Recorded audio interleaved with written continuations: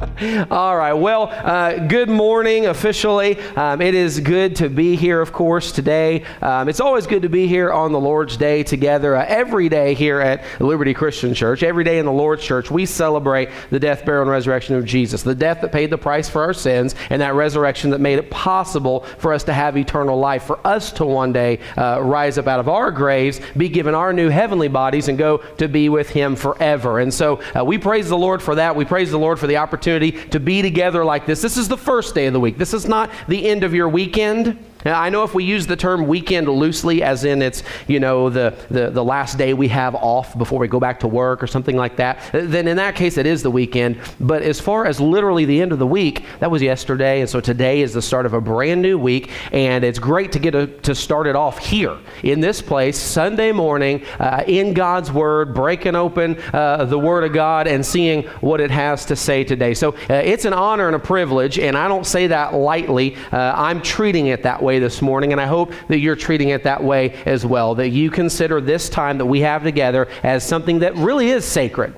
There really is a privilege and an honor to have, a gift from God for sure. We are in the third week of a message series going through the book of Jude. It's a letter. It's a relatively short letter, so we're taking our time, going through it nice and slow-like, getting everything we can, really wringing it out and getting every bit out of every verse that we can. It's short, so we have time to do that, we've said. And ultimately what we're seeing is that there's a warning in this letter from Jude. It's a warning to the church. And so what we're seeing as we go week to week, and we'll continue to see, is that this warning is still so incredibly relevant today, and today's message might be just a skosh different than maybe what you were expecting today, and maybe a little different than maybe something you've heard before. But the fact of the matter is, it's something Jude addresses, and it's something that actually is, I'm not just saying it actually is very much relevant to the church today. So if you've got a bulletin, which I assume most of you don't, because when we had the mishap with the slides, everybody was like, where do we go? How do we know what song we're singing? It's in the bulletin, okay? Yes, we do still print bulletins. All right. Anyway, if you've got a bulletin, you see that today's message is called Ungodly Shysters. Ungodly shysters. Does anybody else use the term shyster? Show of hands. Let me see. Okay. Anybody in the room a shyster? Show of hands. All right.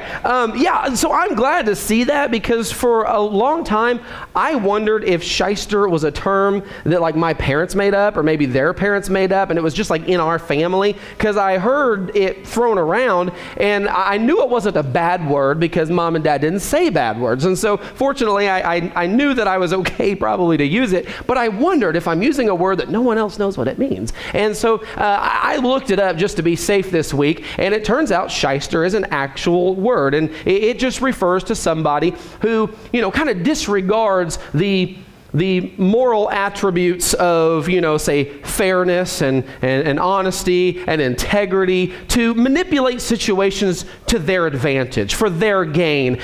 You might be able to think of some particular sectors of the marketplace that are rife with shysters. I contemplated telling you, giving you an example and telling you a story where I interacted with a shyster, and I thought for all of our benefit, maybe we just don't get into that. So I'll leave your imaginations to thinking about the shyster or two or more that you've had to deal with in your lifetime here. But I'm calling this message Ungodly Shysters because in Jude, in verse 4 of this letter, Jude basically introduces some spiritual shysters to us. These are guys who are up to no good. They're selfish, they're sneaky, they're manipulative. They are shysters in every sense of the word. And most importantly, guys, they're dangerous. Sneaky, manipulative, all these things. But the fact of the matter is, all this adds up to a danger to the church. They're dangerous. Now, before we jump right in and discuss what Jude says, specifically in verse 4, we need to recall in our minds what Jude said in verse 3, because Jude verse 4 is actually Jude explaining why he said what he said in verse 3. So look back at this verse in verse 3 where he says, "Beloved, while I was making every effort to write you about our common salvation," remember this? He said, "I felt the necessity to write to you that you contend earnestly for the faith, which was once for all handed down to the saints. Now, look at today's text, that very next verse. This is just, Jude takes a breath and then says, For certain persons have crept in unnoticed. Those who were long beforehand marked out for this condemnation. Ungodly persons who turn the grace of God into licentiousness and deny our only Master and Lord, Jesus Christ. So, last week we had a big idea, right? Something we needed to walk away with. We needed to make sure we got a hold of, we understood, and then as we walk out these doors, we've got this under wraps. We understand this. Well, this week's big idea is that spiritual shysters, first of all, have in the past infiltrated the Lord's church. They've done that in the past, and they still do. We need to know that. And then we need to know this. If we don't do something about it, if we don't do our own personal part, each of us individually as members of the Lord's church, to contend earnestly for the faith, if we're not up for that or we're not willing to do that, then these spiritual shysters will draw our families away. They will draw our friends away. They will draw the people you see sitting in front of you, behind you, beside you, and possibly even ourselves away from the faith. So again, this is a real danger that we need to address with the Lord's church even today. So let's get familiar with these facts that Jude lays out, again, for the reason he gives, for why he has to appeal to us to contend earnestly for the faith. This is why he had to say what he said in verse 3. So we're going to be in verse 4, of course. We're going to break it into 3 sections like we've done the last couple of weeks, but a little twist on it, a little Resurrection Day twist, okay? We're going to start from the back and work our way forward. Okay, we got 3 sections. We're going to start with section 3, then we're going to go to 2. It's where it always is. And then we'll end with the beginning. Sound like fun? Maybe keep it interesting, you know? Maybe it's probably an early morning for all of us. Maybe that'll keep us awake, right? Jake's going in the wrong order, something like that. I don't know. I just thought it'd be fun. No, actually, I think it makes a lot of sense. Jude wrote it the way he wrote it for a reason. But I think as we explain it, I think there's value in doing it in this order. So first of all, let's look at what we might call the findings. The findings. Oftentimes we hear the word findings used to refer to some conclusions that we can come to based on like an investigation or some sort of inquiry of some kind. Well, Jude gives us here in this last part of verse 4, he delivers to us God's findings. God's findings regarding these people who made it necessary for Jude to write to us, telling the church that we need to contend earnestly for the faith because of these people. So he gives us these findings. Look at the end of verse 4. Jude refers to these people as ungodly persons. Ungodly persons who turn the grace of God into licentiousness and deny our only Master and Lord, Jesus Christ. So what are the findings presented here about these people that Jude is warning us about? First of all, they're ungodly, right? He starts right off the bat, right there in that section anyway, calling them ungodly. Now, what makes a person ungodly? Let's make this simple. Here's the simplest way that it's ever been put to me, and many of you have heard this method before. Let's ask a few questions that are easy to answer, and we'll make this definition easy and quick.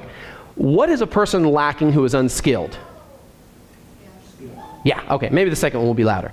What is a person lacking who is uneducated? Yeah, what is a person lacking who's untrained? Right, do we get the point? Do we want to keep going? Move on. Okay, I'm being told to move on. Okay, all right. So what is a person lacking? What is a person missing who is ungodly? God, right. Okay, so it's significant that God in His Word has pointed out that these people we're talking about today are ungodly. They are without God, okay? And now, if they are without God, we know from Scripture that means that they're without Christ, right? They're without His Son as well.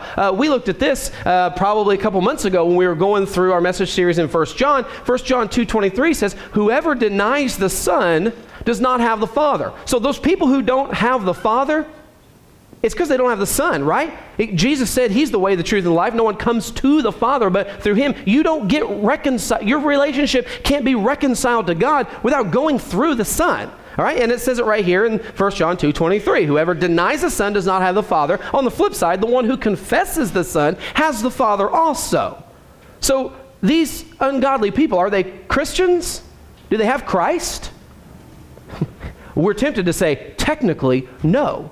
But let's just be frank about it. No. They're not Christians by the way the Bible defines the term Christian, and I kind of feel like we should go with what the Bible says when it comes to who is and who isn't a Christian, right? Seems kind of important. Okay, so we know that these people that Jude is referring to, they aren't actually Christians, all right? Keep that in mind as we go on. Now, next, Jude says that these ungodly people turn the grace of God into licentiousness. So this is another one of our findings here. These people take God's grace, that wonderful, charitable, powerful benefit that He provides to those who take refuge in Him. That gift that God gives us so that we are able to one day spend eternity in His glory, in His heaven, all the rest of eternity. We get to do that even though we fall short, even though while we're faithful, we aren't sinlessly perfect. They take that, God's grace, and they turn it into licentiousness. Now, what's licentiousness? I mean, is that kind of a natural evolution, like grace, after a little while it turns into licentiousness? No, it's not. It is not. Now, I understand licentiousness is not a word we use a whole lot. You know, boy, so-and-so was out there doing some pretty licentious things last night. We don't do that, right? We don't throw that out. But that's the tone you'd say it in, by the way, if you were gonna say that about somebody. But they wouldn't know what you were saying. They wouldn't know if you were saying something good or bad, probably, because we don't know what licentious means. We do if we look it up, right? Licentiousness is behavior that lacks any kind of moral or legal restraint. It's shameless, unbridled lust is what it is. It's often illustrated or exemplified by behavior that shocks society. Now, I know in our society these days, as quickly as things are changing, there isn't a lot left that shocks our society.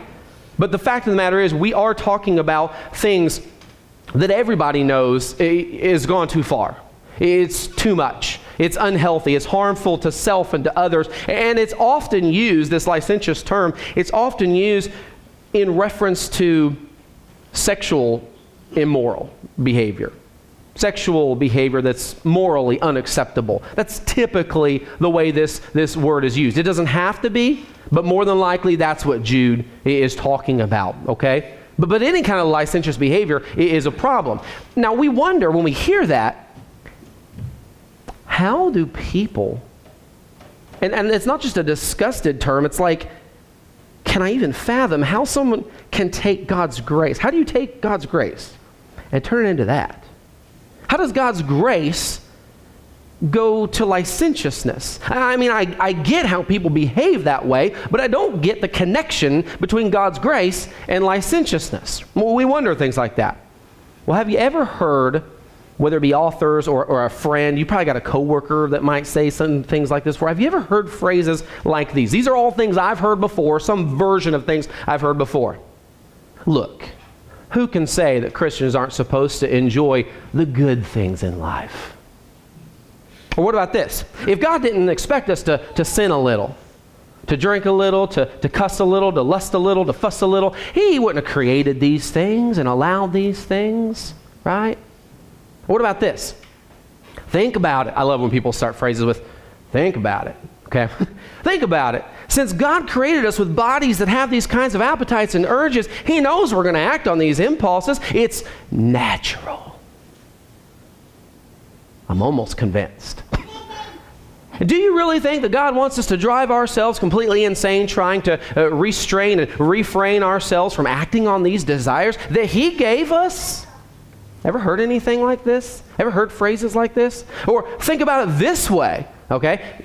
Clearly implying you've already thought about it, and they're like, well, hold on, here, I can see you've thought about this. Think about it my way, right? Think about it this way. It's actually a great witness to others to show them that you sin just like they do. It proves that Christians are down to earth and we're just the same as regular people. One more. Look. When you let your guard down and you stop trying so hard to be obedient all the time, you actually prove to God and others that you trust. You really do trust in His grace. I've heard every single one of those. Did those all just sound silly, or have you heard things like that before?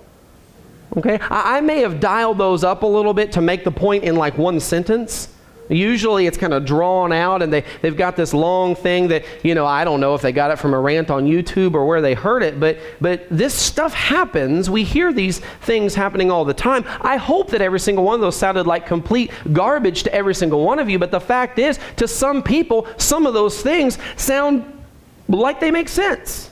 It sounds like it could be right. And it's the easy thing to go with, because it's like, hey, then I can feel good about my spirituality, my religion, and I can do whatever I want to do.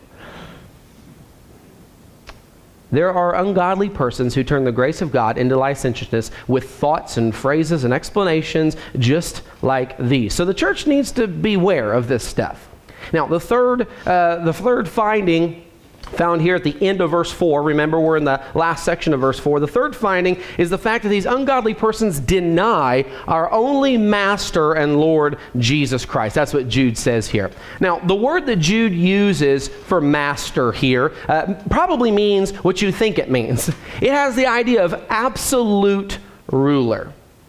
Absolute ruler, and one who possesses supreme authority. Now, if you had a different definition, maybe yours was a little diluted. Maybe it wasn't as strong. But that's what the term master means. The word that Jude actually used in the original Greek language, absolute ruler.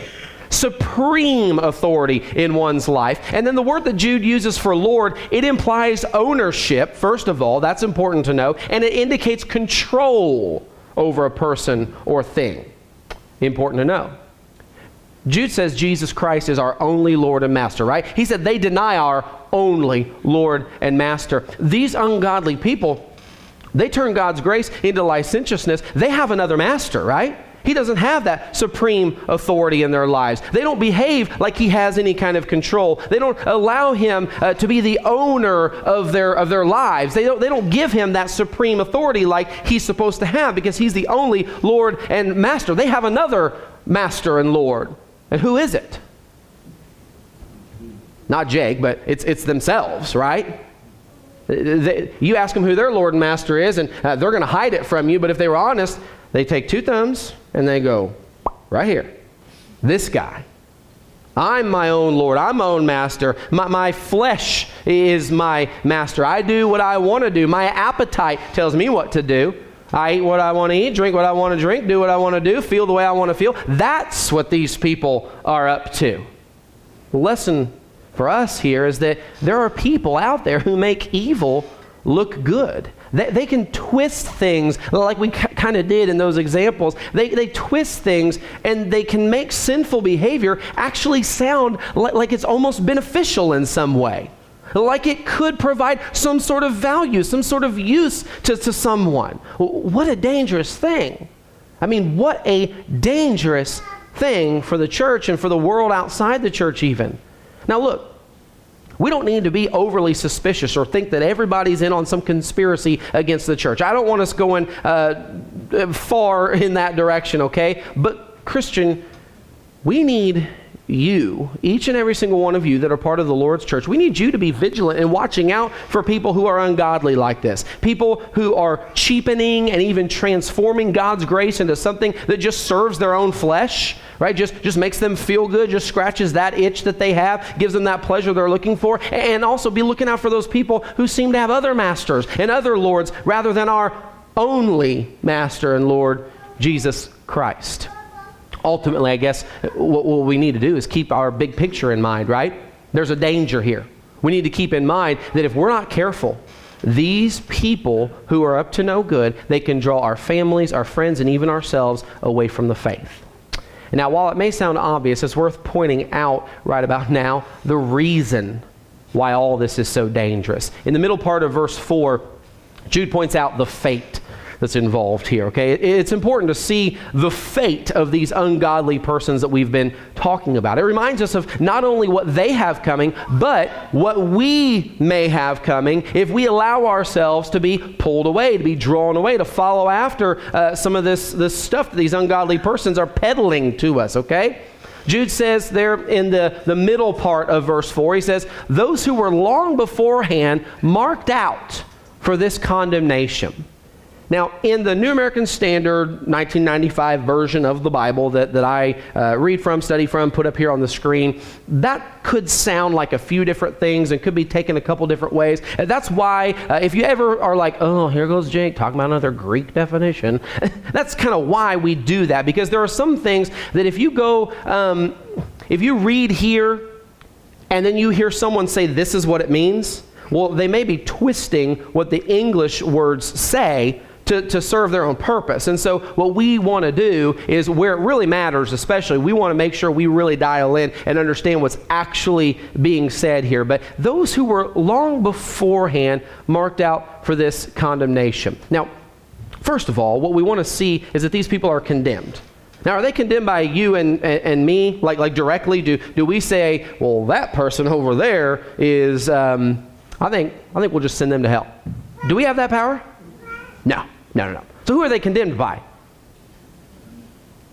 Yeah, God. They're condemned by God. So let's make sure we understand that. They're condemned by God. Their behavior, this means it doesn't go unnoticed or unjudged by God. He sees, He judges, and He will punish. And it's not because God hasn't made Himself clear. It's not because God hasn't provided any kind of warning to anybody about these kinds of attitudes and behaviors that are being pointed out and spotlighted, highlighted by Jude here. In the middle of this verse, in verse 4, this Greek word is used, prographo. Now, I can't do any of the cool Greek rolling of the R's and stuff, and I don't even know if I'm supposed to here or not. But prographo is my best stab at that. It means to write about something before a certain period of time. Like you're referring to something was written about before this thing that you're currently discussing. All right, that's the way this term was used, and it can mean to depict or portray openly. Okay, it wasn't written down, put in one of those cool little journals with the little heart-shaped lock and put it away in the dresser or under the mattress. It wasn't like that. It was openly. It was written about long beforehand, and it was depicted and portrayed openly. So lots of people have the opportunity to know about this thing that you're using the term prographo for. All right? So when it comes to who's going to be condemned by God and who's going to be accepted by God, who's going to be punished and who's going to be rewarded, God has depicted this and portrayed this openly long ago. Long before Jude was writing about this right now, this warning has been given. This warning has been provided clearly, openly, and long ago. Jude mentions several examples. If we were to continue this morning, we would bump right into, immediately in the next few verses, we would jump into some of these examples from the Old Testament where God has proven that He means what He says when He says that if you do not follow Him, if you do not repent, if you don't trust Him and have faith in Him, if you're not faithful to Him, this is what you've got coming. Right? You got the Israelites that were led out of Egypt. We're going to talk about them because Jude talks about them. I can't get too far into it today because I've only got so much time. But he talks about those guys. They were led, they were delivered by the Lord out of Egypt. And many of them were punished, faced God's wrath, died in the desert because they weren't faithful to Him. They didn't stick around for the long haul. And it was a problem, okay? But there's many examples that God has made this very clear. Very evident that if this is the kind of behavior you're gonna live, if this is the way you're gonna live, this is what you're gonna get. Okay? He's not being mean. He's just saying this is how it works, and He's made it very clear. Here's the deal: the fact that all of this was so clearly made known long ago, that God's condemnation of these individuals under these conditions, it means this shouldn't be a surprise to anybody. Shouldn't be a surprise to the people who are participating in it. And we shouldn't be surprised and thereby deceived into falling for some of their schemes and buying their lies and signing up for following after this stuff that they're peddling. Because God has pointed out, look, if you do this, you're going to get this. Oh, but if you do this, I want to give you this. He's made it very clear, very open. So why would we hear something that we go, wait a second, that almost sounds better than what God was offering me? Is there anything in this world that's better than what God can offer you? No. How do we know that? Because it's been depicted and portrayed openly long ago. We've known about this a long time ago. So we shouldn't be falling for their lies. In 2 John John warns about deceivers. Sound familiar? Deceivers. We might say shysters. Deceivers who have gone out into the world. And he says in 2 John verse 11, he says, the one who gives him a greeting, that deceiver, him is the deceiver, the one who gives him a greeting participates in his evil deeds. You see, there's a real danger here in warming up to and potentially accepting these ungodly persons that Jude is talking about, these deceptive people whose fate we know very clearly, very plainly, is condemnation. The danger is that their fate could become our fate.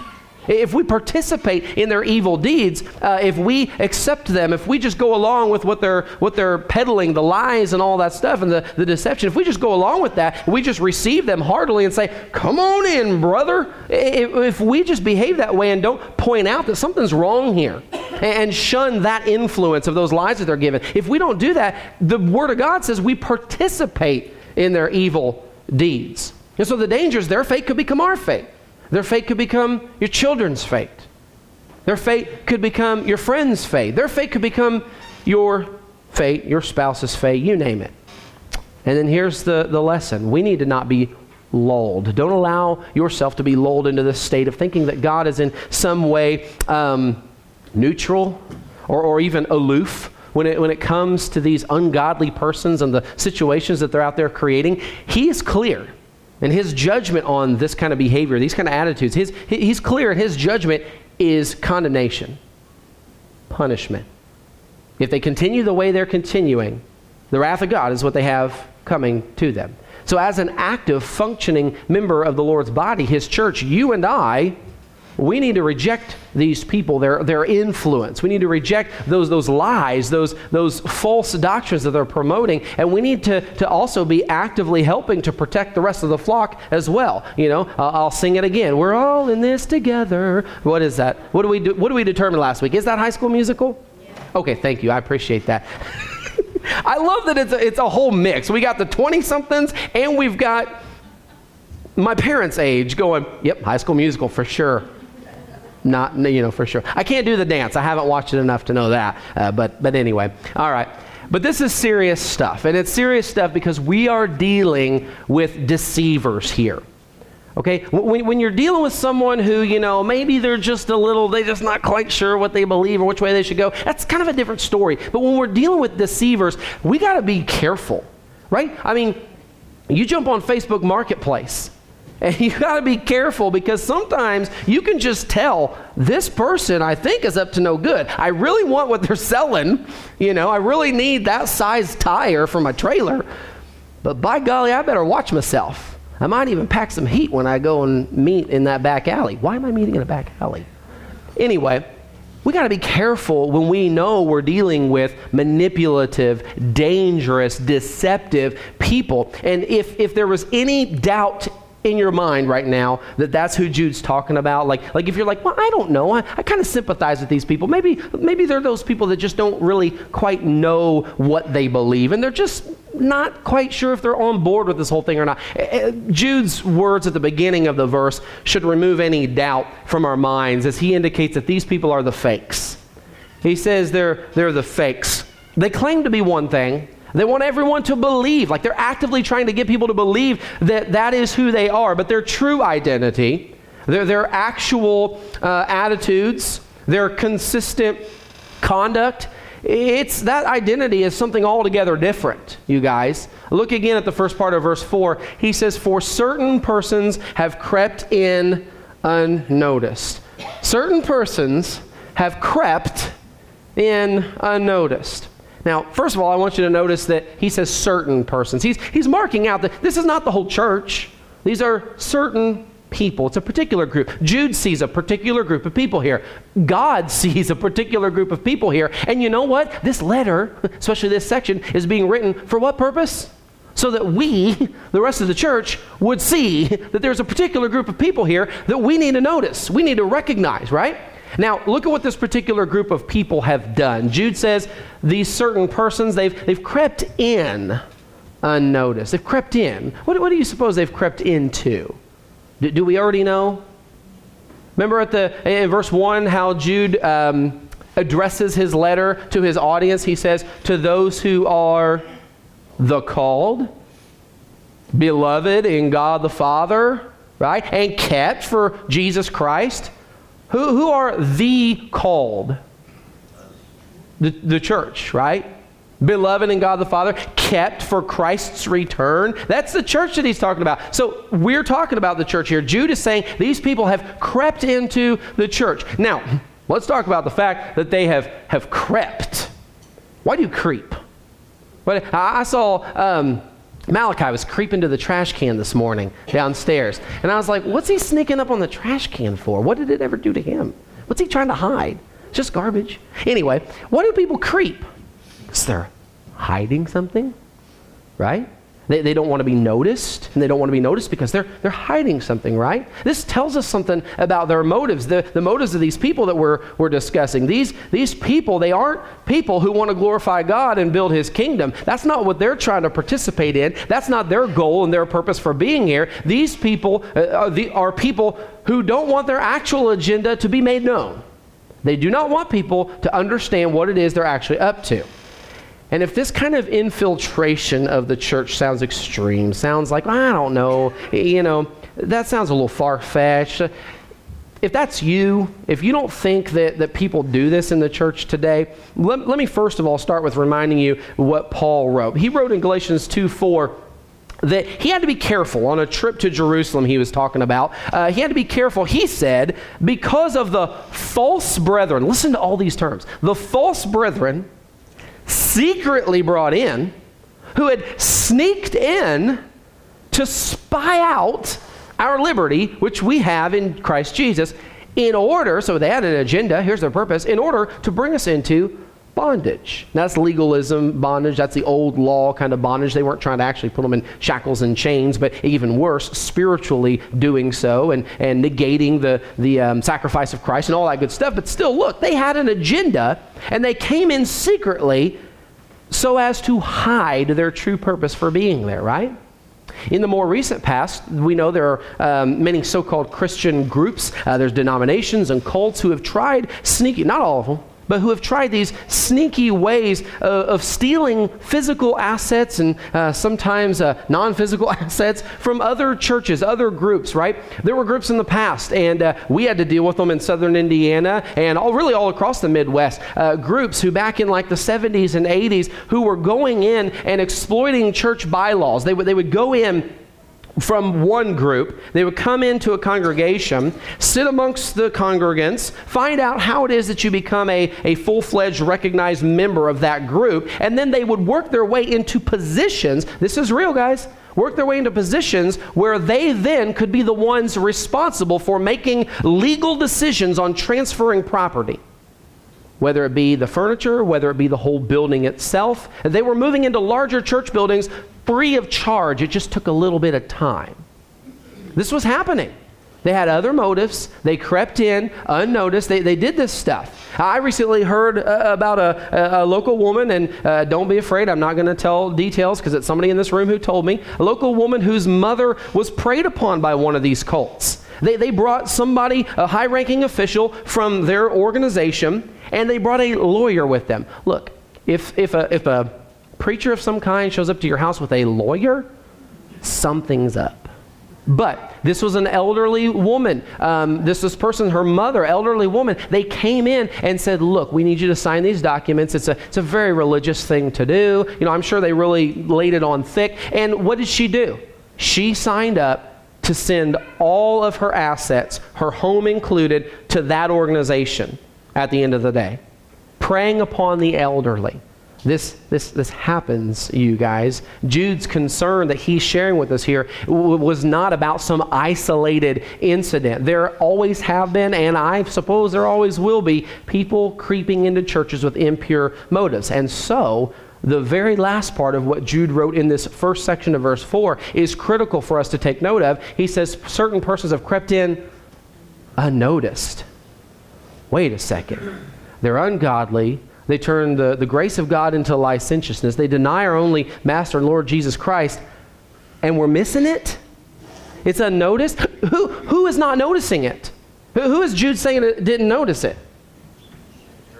The church, the congregation of the Lord's church is missing this. They're not noticing these certain persons who are up to no good, who are doing this. This is the danger. This is why this all really matters, that we notice this. The reason this matters is clear. When these certain persons creep in and it's unnoticed, the Lord's church is at risk. And the Lord's church suffers in all kinds of different ways. The Lord's church can be harmed physically. We already talked about whether it's stolen assets or even physical abuse that happens at times. The congregation can be harmed emotionally. We know the effects of this kind of abuse, the effects of this kind of deception. It takes a mental toll. It can wreck people emotionally when this stuff happens. And most importantly, the congregation of the Lord's church can be harmed spiritually.